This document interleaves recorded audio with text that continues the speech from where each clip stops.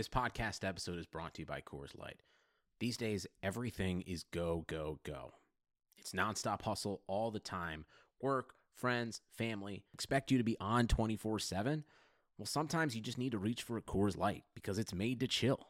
Coors Light is cold lagered, cold filtered, and cold packaged. It's as crisp and refreshing as the Colorado Rockies. It is literally made to chill.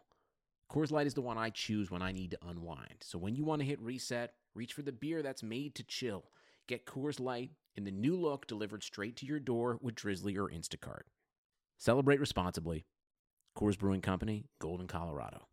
Our homes today are like little cities, full of different interneting boroughs, like the entertainment district in the living room or the virtual fitness center in the garage. And Xfinity Internet keeps it all running smoothly with reliable speed to power all your devices at once. You get coverage around town, from the financial district home office to the spa. Xfinity Internet keeps your little city humming with reliable speed and coverage. Now that's simple, easy, awesome. Find great offers and value today from Xfinity. Go online or call 1-800-XFINITY to learn more. Restrictions apply. Our homes today are like little cities, full of different interneting boroughs, like the entertainment district in the living room or the virtual fitness center in the garage. And Xfinity Internet keeps it all running smoothly with reliable speed to power all your devices at once. You get coverage around town, from the financial district home office to the spa. Xfinity Internet keeps your little city humming with reliable speed and coverage. Now that's simple, easy, awesome. Find great offers and value today from Xfinity. Go online or call 1-800-XFINITY to learn more. Restrictions apply.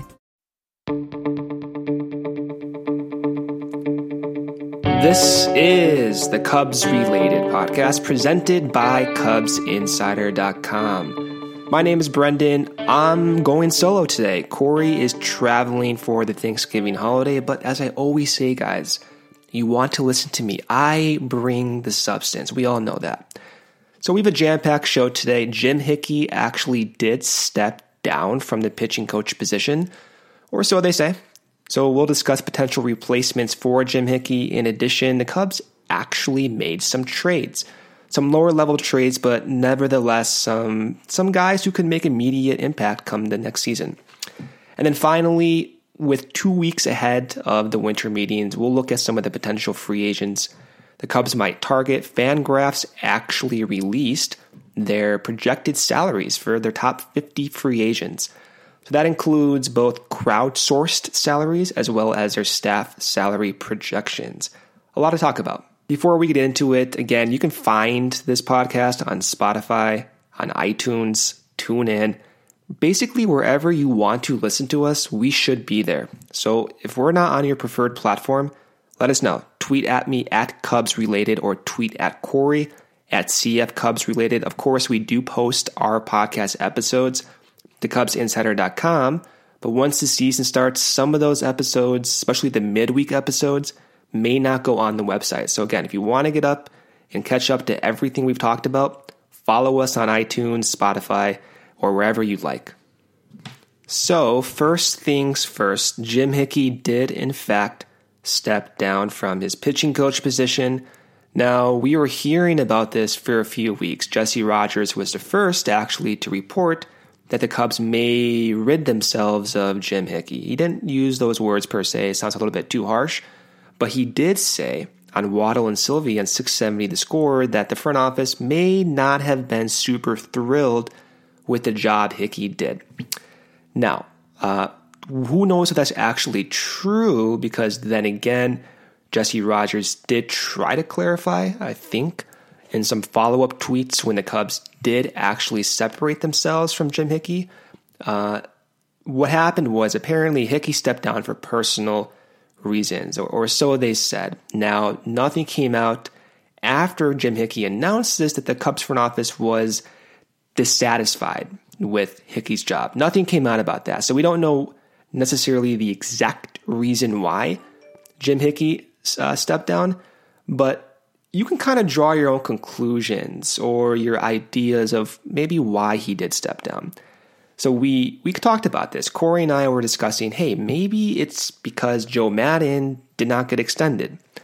And we were saying, you know what? Jim Hickey has an incredible resume, a great track record of success, especially in Tampa Bay with promoting.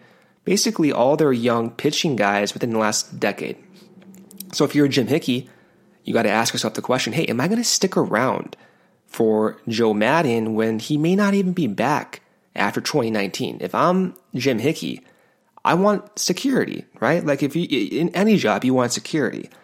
So I'm not necessarily surprised he stepped down if that's the case, which was kind of my concern actually with Joe Maddon not being extended, right? It's hard to convince or lure in really solid coaches. I would imagine if there's no security from the main guy, from the manager, right? So that's my speculation, that Hickey probably wanted some security. And I think it's fair to think like that. Of course, the other argument is, yeah, the front office and Jim Hickey and Joe Maddon maybe did not see eye to eye. We know with the exit interviews that Theo conducted at the end of the year, he learned some stuff. And it's possible that they wanted to go their separate ways. So that's not out of the realm of possibility. Nevertheless, here we are. Jim Hickey is out as the Cubs pitching coach. That means for the second year in a row, the Cubs will have a new pitching coach and a new hitting coach. So very odd. It's been a weird last basically off season and a half now with these pitching coaches and hitting coaches stepping down, getting fired, getting replaced. And it's surprising, I guess, but at the same time, maybe it's not that surprising. You know, as we talk this out, seeing how some of the young Cubs pitchers may not have progressed to the level that the front office imagined, right? So Quintana, for example, didn't really progress last year. Again, Quintana was average. He's worth every penny that the Cubs are paying him. But you can imagine, hey, the Cubs gave up Eloy Jimenez and Dylan Cease for probably a better than average starting pitcher. He didn't progress. And Jim Hickey was a guy who was touted as, quote unquote, a curveball genius, so to speak. Quintana has a great curveball. For some reason, he could not translate that to more whiffs last season. And other younger pitchers, like Carl Edwards Jr., just couldn't get it together. He had a solid first half, then injuries kind of sidelined him towards the end of the year, but nevertheless, he just, for a good portion of the year, could not be trusted. Same with other guys like Dylan Maples. The command was never there. But again, at the same time, Cole Hamels thrived. John Lester continued to perform despite a lower contact rate. But who knows? Who knows what happened? Here we are. We have a new pitching coach to be for the next season. And there are two candidates that have been mentioned. The first candidate it's kind of funny, is John Farrell. Yes, that John Farrell, the former Boston Red Sox manager. In fact, the former Boston Red Sox World Series champion manager in 2013. John Farrell was mentioned by both the Chicago Tribune and the St. Louis Dispatch as a potential candidate. Even the St. Louis Dispatch went so far to say that, hey, Farrell probably is a frontrunner. Who knows if that's true? And even more recently, there was another report suggesting that Hottovy would be a replacement for the Cubs. So who is this Hottovy? So Hottovy, which, by the way, I practice saying his last name over and over again. Very proud that I'm doing this correctly. Hottovy actually was in the Cubs organization a few years ago. He was with Boston as well. So he was with the Cubs in spring training in 2014, and he blew out his shoulder. He was kind of a submarine pitcher, and he, again, has a history with Theo Epstein. The moment he blew out his shoulder, he felt like his career was over. So what did he do? He said, quote, I was in spring training with the Cubs in 2014, playing and blew out my shoulder. I had a feeling I was done, but I spent the summer rehabbing. Along the way, I took online sabermetric courses from Boston University. I was a finance major with an economics minor at Wichita State. So I have a numbers background. I wanted to refresh my statistics knowledge, and the sabermetrics course, which is obviously about baseball, helped with that. So he went on to say, quote, I started talking to teams. I told Theo and Director of Video and Advanced Scouting Kyle Evans what I was interested in. And once we signed Joe Maddon, we discussed how the whole dynamic may work. They were in, and we kind of ran with it. So what did actually Hottovy do? His official title was Run Prevention Coordinator. We talked to a lot of different beat reporters. If they were in the clubhouse or within any of the facilities, Hottovy was in front of a computer, watching film, analyzing other opponents, and seeing how he could help communicate data to the pitchers. Now, going into 2018, Mike Montgomery actually credited Hottovy with helping his slider. So getting a sharper slider based on film, based on data. He gained the trust of even some veterans, including John Lester. He, of course, gained the trust from his manager, Joe Maddon. Even Kyle Hendricks went on to say that he learned some things from Hottovy. And this is significant because Hottovy is only 37 years old. So if he replaces Jim Hickey, we're talking about almost a 25-year difference in age between the former and potentially new Cubs pitching coach. Okay, so personally, I have no idea what to make of this. Of course, a lot of the players rave about Hottovy, and some have compared him to the other Cubs run prevention connoisseur, Mike Borzello. Different roles, different skills, different philosophies, but those two actually worked hand in hand. So there might be some continuity. Again, the theme of the offseason to me is continuity, right? Theo said it in his press conference. You want to try to stay the course. So it may make more sense to bring in Hottovy. The things we don't know about is former Major League pitcher, knows a lot of stuff, but he was more so on the data side of things. I don't know how that translates to actual pitching mechanics. Of course, the Cubs will have a better gauge of that than any of us. So if they decide to go with Hottovy, it would be interesting. You have a 37-year-old young guy, very vocal, very curious, and his ability to combine data with communicating to major leaguers is, I think, an asset. So we'll see what happens with that. Now, for John Farrell, I would be shocked. I would be shocked if he is hired. More so because that's just a weird scenario, man. Like, imagine Joe Maddon, World Series manager, pitching coach, former World Series manager in the same role, with the knowledge that Joe Maddon may not be extended beyond next season. So you can just imagine the Chicago media having a field day with this. And I don't know. I'm just not digging the whole idea. There seems to be so many more potential viable candidates that deserve a shot. And not that John Farrell does not deserve a shot. Not saying that. But if you're going to try to avoid conflicts with the coaching staff, with any type of substance the Chicago media can eat, right? Like, I just don't see it being a decent option. But who knows? We don't, as outsiders looking in, we don't really know the full spectrum of what certain guys can offer. We're outsiders, right?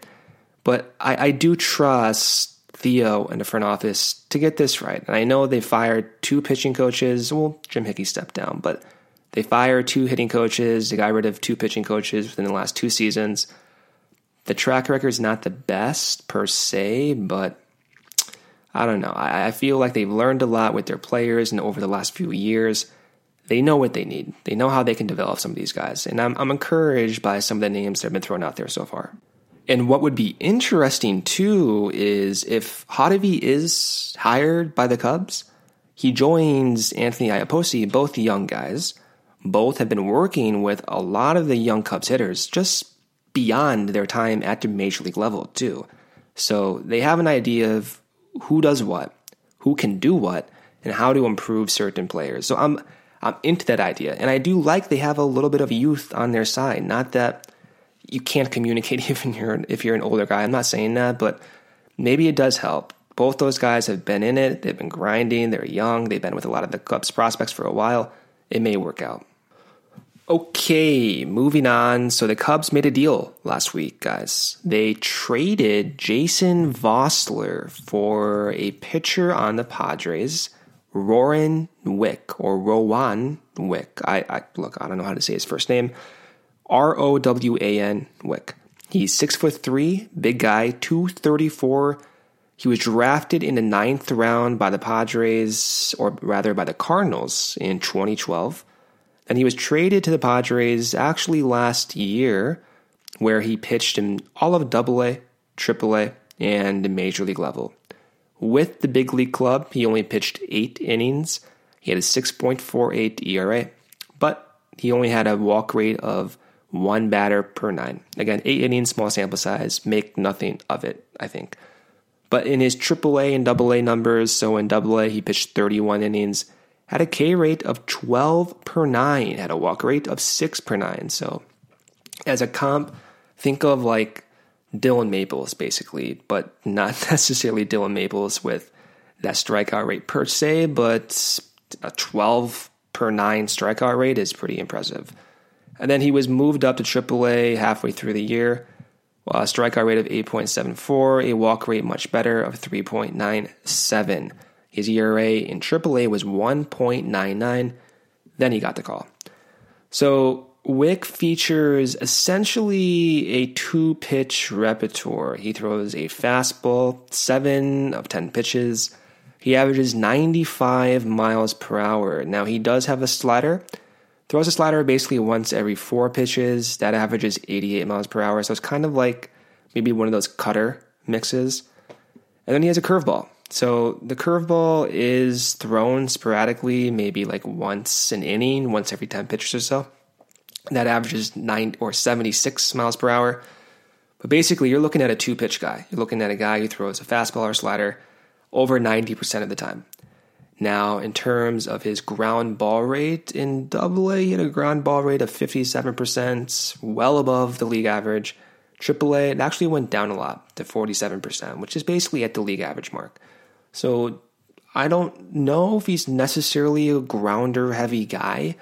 The data is kind of up in the air right now. So Wick is added to the 40-man roster. He'll compete probably for a job going into next season, but there was a corresponding move as well. So Justin Steele was added to the 40-man roster. Now, Justin Steele, a very big guy for the Cubs. He was actually drafted in the 5th round in the 2014 draft. He's only 23 years old, 6'2", 195, and he had a solid year last year. So he was dealing with a few injuries prior to 2018, and he actually started 2018 in rookie ball. Then he went to high A, pitched 18 innings, had a lot of success. He had a K per 9 of 9.3, a walk per 9 of only 3. Went to AA, 2 starts only, 10 innings, but looked pretty good. K per 9 again of 6.5, walk rate under 3. So all signs look towards Steele being an immediate value type guy. Now, whether that means the Cubs envision him as a starter or reliever immediately is to be determined, but he probably has, I think, the front office envisioning him as a starter. Now, Steele was recovering from Tommy John surgery before last year.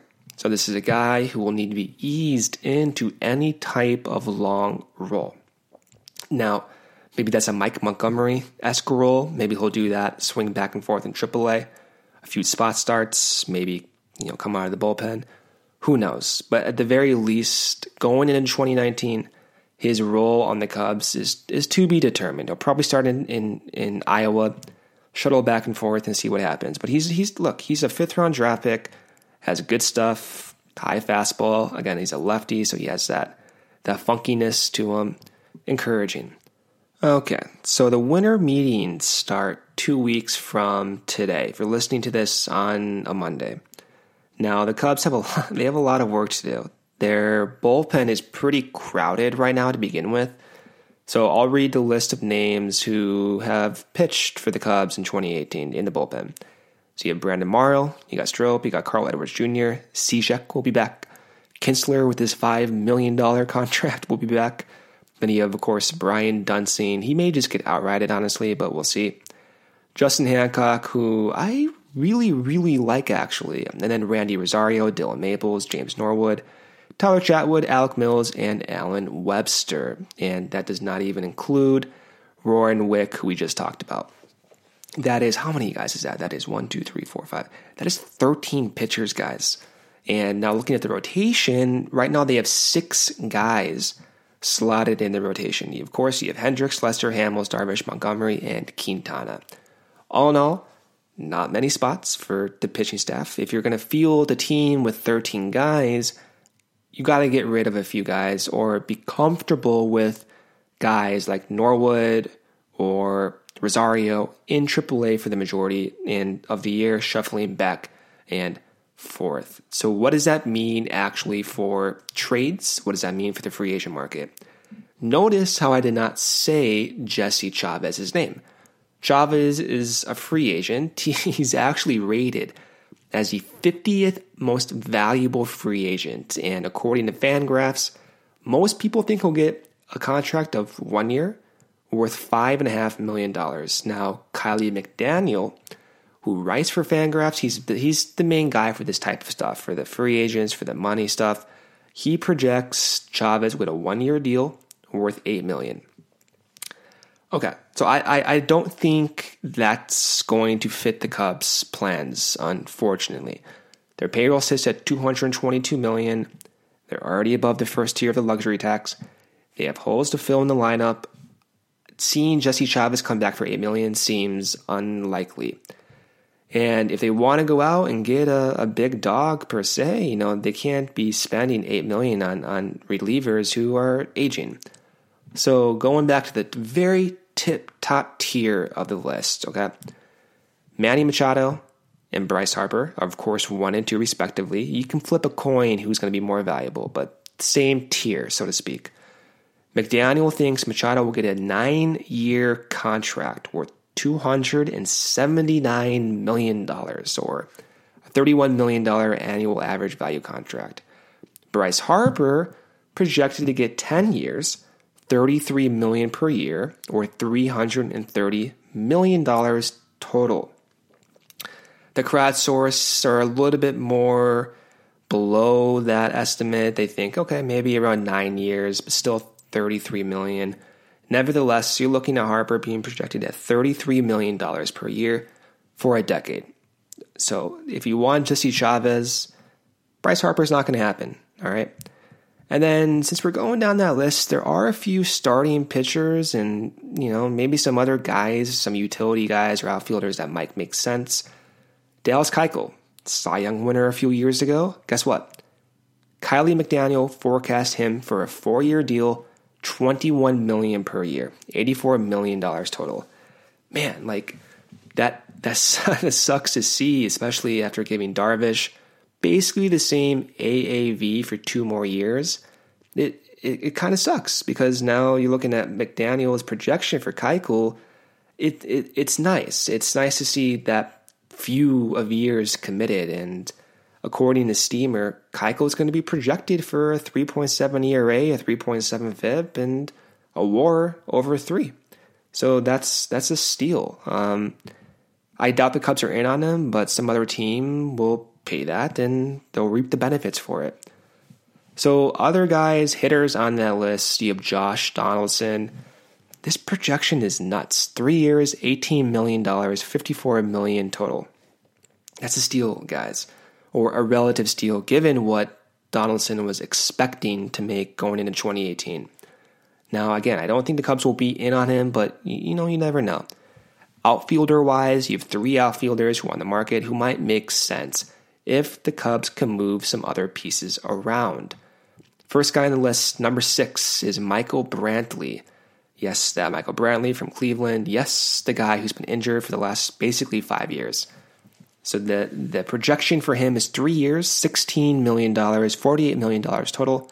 Steamer has his projection at a 345 WOBA, worth 2.5 WAR.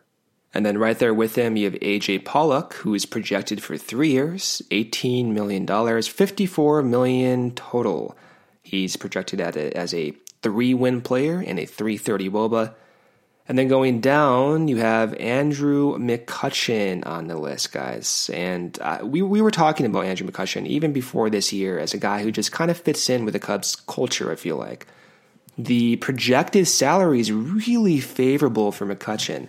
So only a 2-year, $13 million salary, which is essentially the equivalent of like a poor man's John Lackey's salary. So $13 million per year, 2 years, total of $26 million. McCutchen's projected to have 2.5 WAR, a 355 WOBA, and he's 32 years old. So that kind of sets the tone of the offseason. I mean, you can continue to go down this list, and you can go to Fangraphs and read the complete list, but some other guys notable that might make sense is Andrew Miller, McDaniel, and the crowdsource think he'll get 2 years, $11 million, so pretty good. Miller dealt with his injuries. He's aging. It's kind of crazy to see he's 34 years old already. But if he can stay healthy, I mean, he should be valuable. And then a similar player is Zach Britton, 31 years old. He's actually projected to get 3 years, $10 million, probably because of that age. And honestly, I think that's it. I think that's all the guys that make sense. I don't see the Cubs going out there and spending for guys like Gio Gonzalez or Dave Robertson or Joakim Soria for a variety of reasons, most of which are about age and just recent performances.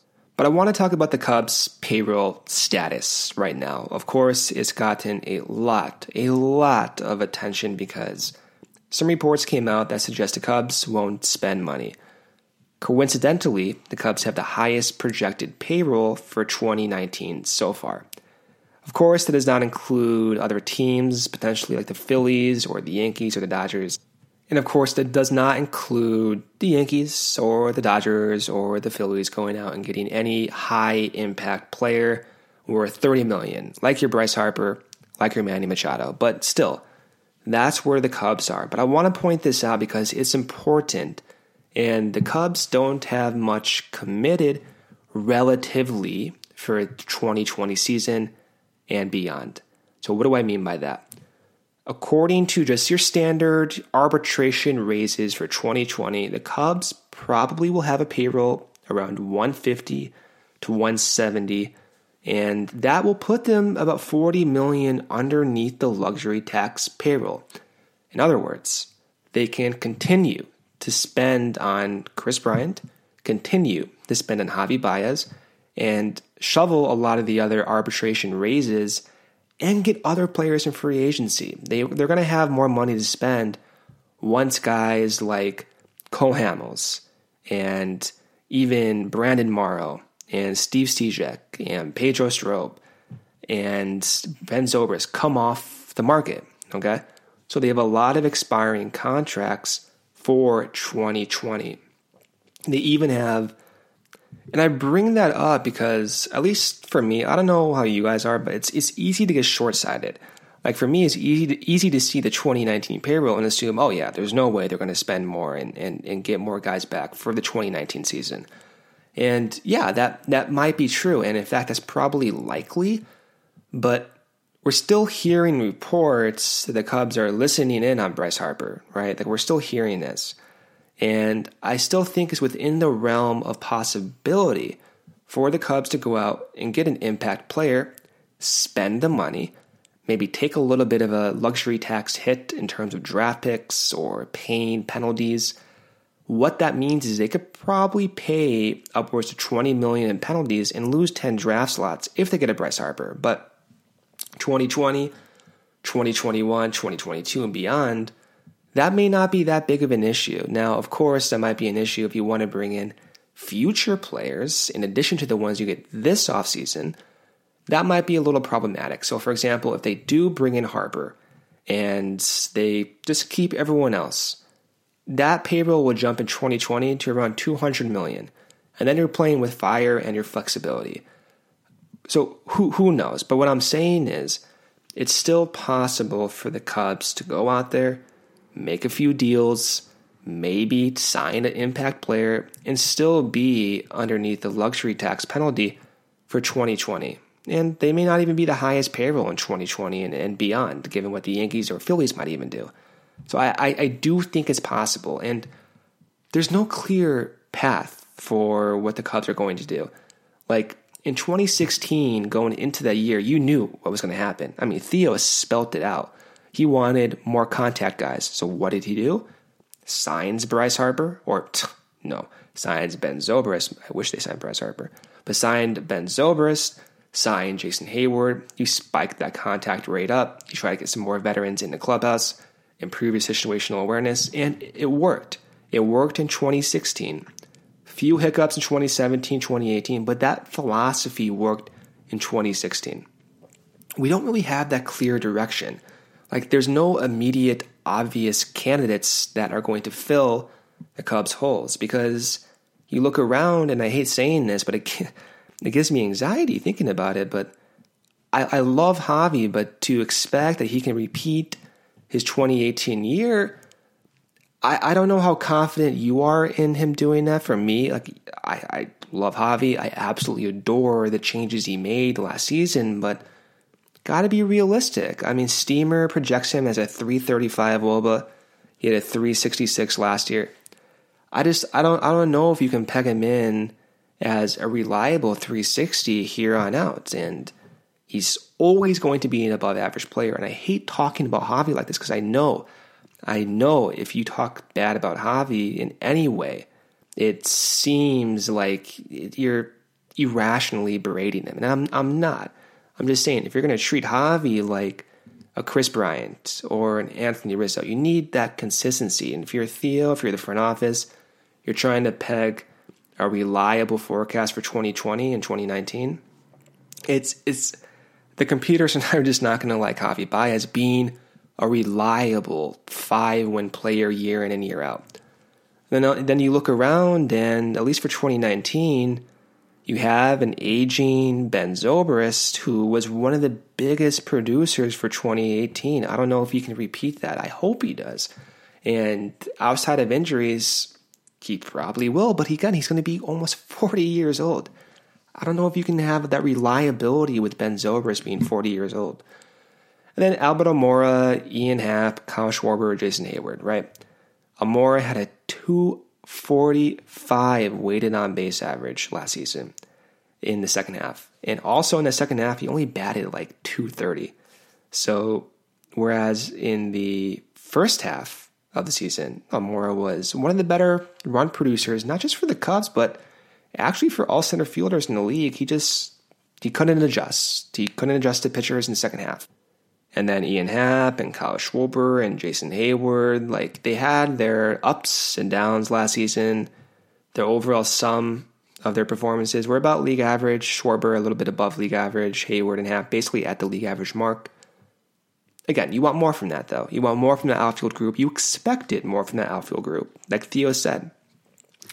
So there's so many directions the Cubs can go ahead of these winter meetings. And if I had to bet, if I were betting on this, which I would never bet on this because this is hard to tell, but if I were, I imagine some guys will get dealt. I would be surprised if both Happ, Schwarber are back next year in any role. And you can see the same thing about Happ and Almora. Like, I don't know. I think at least one of those guys will be moved. And again, talking about moving players is always negative. And that's nothing against the player's value, because if they're with the Cubs, I'm cool with it. I would love to keep Schwarber. I would love to keep Happ and Almora. But I understand Theo's quote. It's time to evaluate by production and not talent. And so what that means to me is one of those guys is going to go. As far as Hayward goes, if you can eat that contract, he has 5 more years left, $23 million a year. It might be possible to eat half of that and have some other team take on the rest of the contract and pay half of that. It's possible, but it's going to be difficult, and you may even have to shell out a prospect or two just to convince someone to take Hayward. It's going to be interesting.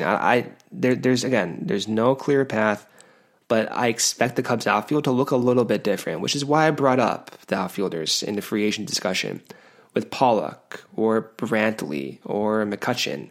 because you can trade some guys around, net some value back, sign an Andrew McCutchen for a year or two, and you get maybe a little bit more reliability and you get some value back for Happ, for Schwarber. The problem I have with that is you're kind of selling low on Schwarber or Happ or Almora. And there's no obvious return. I think, 2 or 3 years ago, you would have said, okay, yeah, you can trade those guys and get back a starting pitcher. But I read the pitchers list off in the first half of this podcast. They already have 6 slots for the starting staff next year. If you trade one of these outfielders, where are they going to pitch?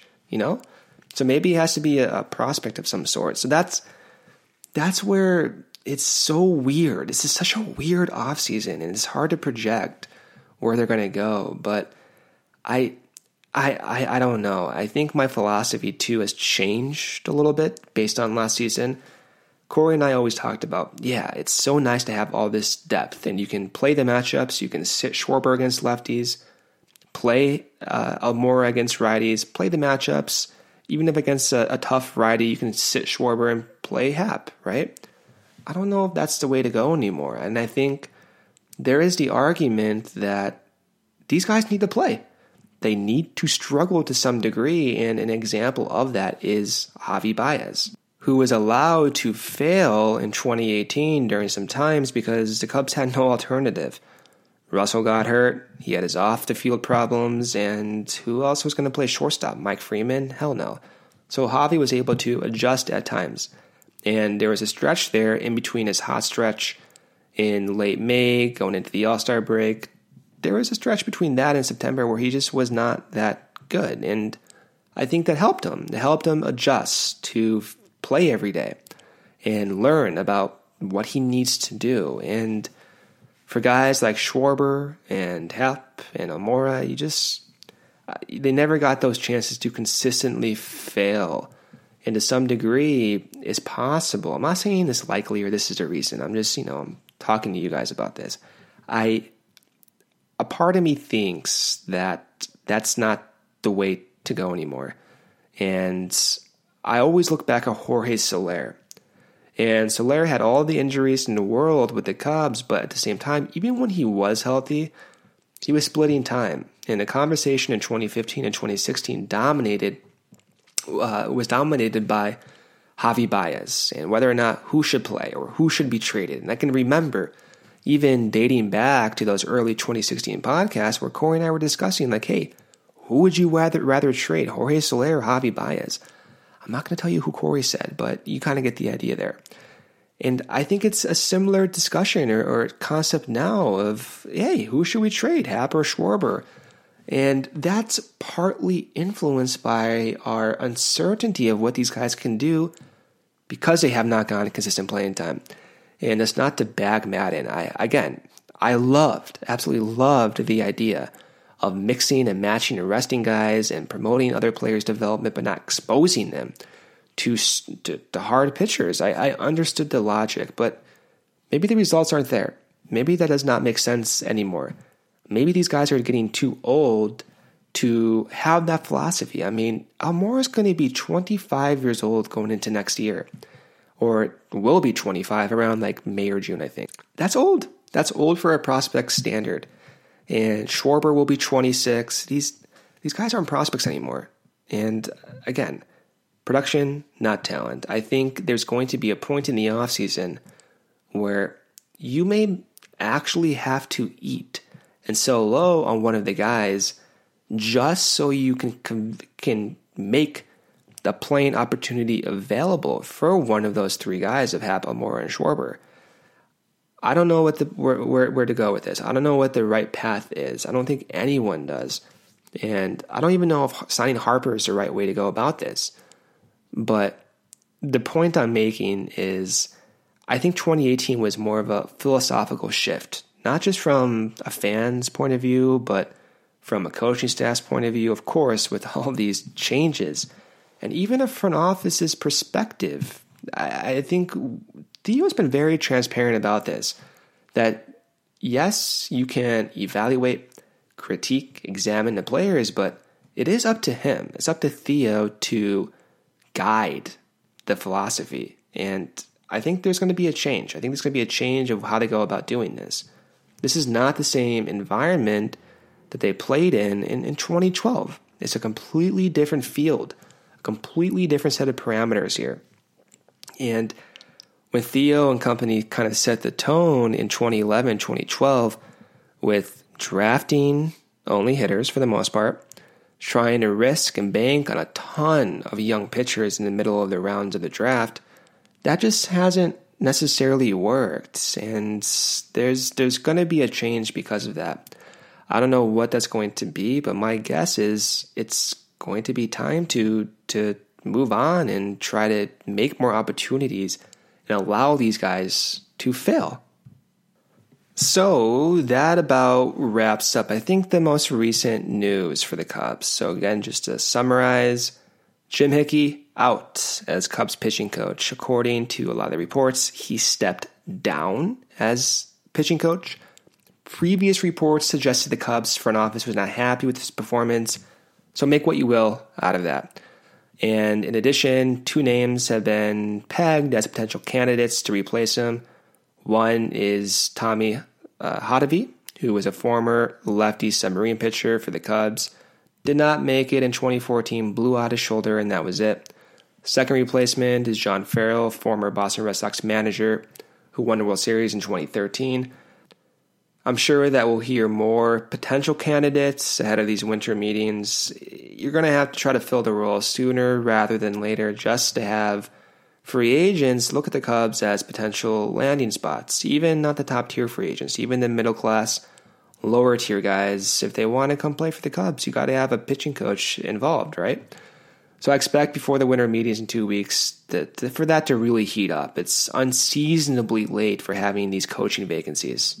In addition to the pitching coach change, we have Cubs acquiring Warren Wick for third baseman Jason Bossler. Wick, again, probably won't make the opening day roster, but he could be a candidate. You'll never know how the offseason shapes out and what these guys have in store. And then we talked about some of the free agents into winter meetings, particularly the outfield group. So you have Michael Brantley, you have Andrew McCutchen, you have A.J. Pollock, all pegged around 3 to 4 years, around 12 to 15 million per year. Corey and I will hop back on probably for you guys next Monday. We're going to get those Monday podcasts out for you guys every week. If anything does happen, though, of course, we'll pop on, we'll record, we'll give our thoughts like we usually do. And even during those winter meetings, if any hot stove rumor comes on, we'll probably do 2 episodes per week. We'll see what happens here. Just ride along with us. The offseason's been so unpredictable this season, and even last season with the Shohei Ohtani stuff, you never know what's going to happen. So this has been the Cubs-related podcast presented by CubsInsider.com. By the way, CubsInsider.com, I got to give Evan credit here. He's posting nonstop, and he's posted some really terrific articles in the past few weeks. And any news, any analysis, any commentary you want, CubsInsider.com has it. Evan's very grounded. He gives great thoughts. So I do recommend you guys to go check them out. And of course, you can always find us on Spotify, on iTunes, on TuneIn. iHeartRadio is a relatively new one. And if you can leave a 5-star review, we really do appreciate it. It helps us get more exposure. You would be surprised just what a few reviews does to getting new listeners like yourself in. As Corey always says, and I'll repeat him, whether they're playing or not, or whether we have off-season rumors or not, go Cubs. Keep all your entertainment options centered with Xfinity X1. Access live TV, Netflix, and now Hulu and Peacock. Streaming zen. Now that's simple, easy, awesome. Xfinity X1 gives you the most complete entertainment experience with everything from live TV to your DVR to on-demand favorites and your streaming apps. Just use your voice remote to easily find what you want to watch. Go online or call 1-800-XFINITY today to learn more. Restrictions apply. Netflix, Hulu, and Peacock memberships required. It just doesn't feel like summer without an ice-cold Coca-Cola in your hand. Stop by your local convenience store today and grab a 20-ounce bottle of Coca-Cola or Coca-Cola Zero Sugar. Or pick up even more delicious refreshment with a 20-ounce bottle of Diet Coke, Sprite, or Fanta. So no matter how you soak in that summer sun, At home or on the go, grab an ice-cold Coca-Cola today and enjoy. Sugar Ray Leonard, Roberto Duran, Marvelous Marvin Hagler, and Thomas Hearns. Legends, whose four-way rivalry defined one of the greatest eras in boxing history. Relive their decade of dominance in the new Showtime sports documentary, The Kings, a 4-part series premiering Sunday, June 6th, only on Showtime.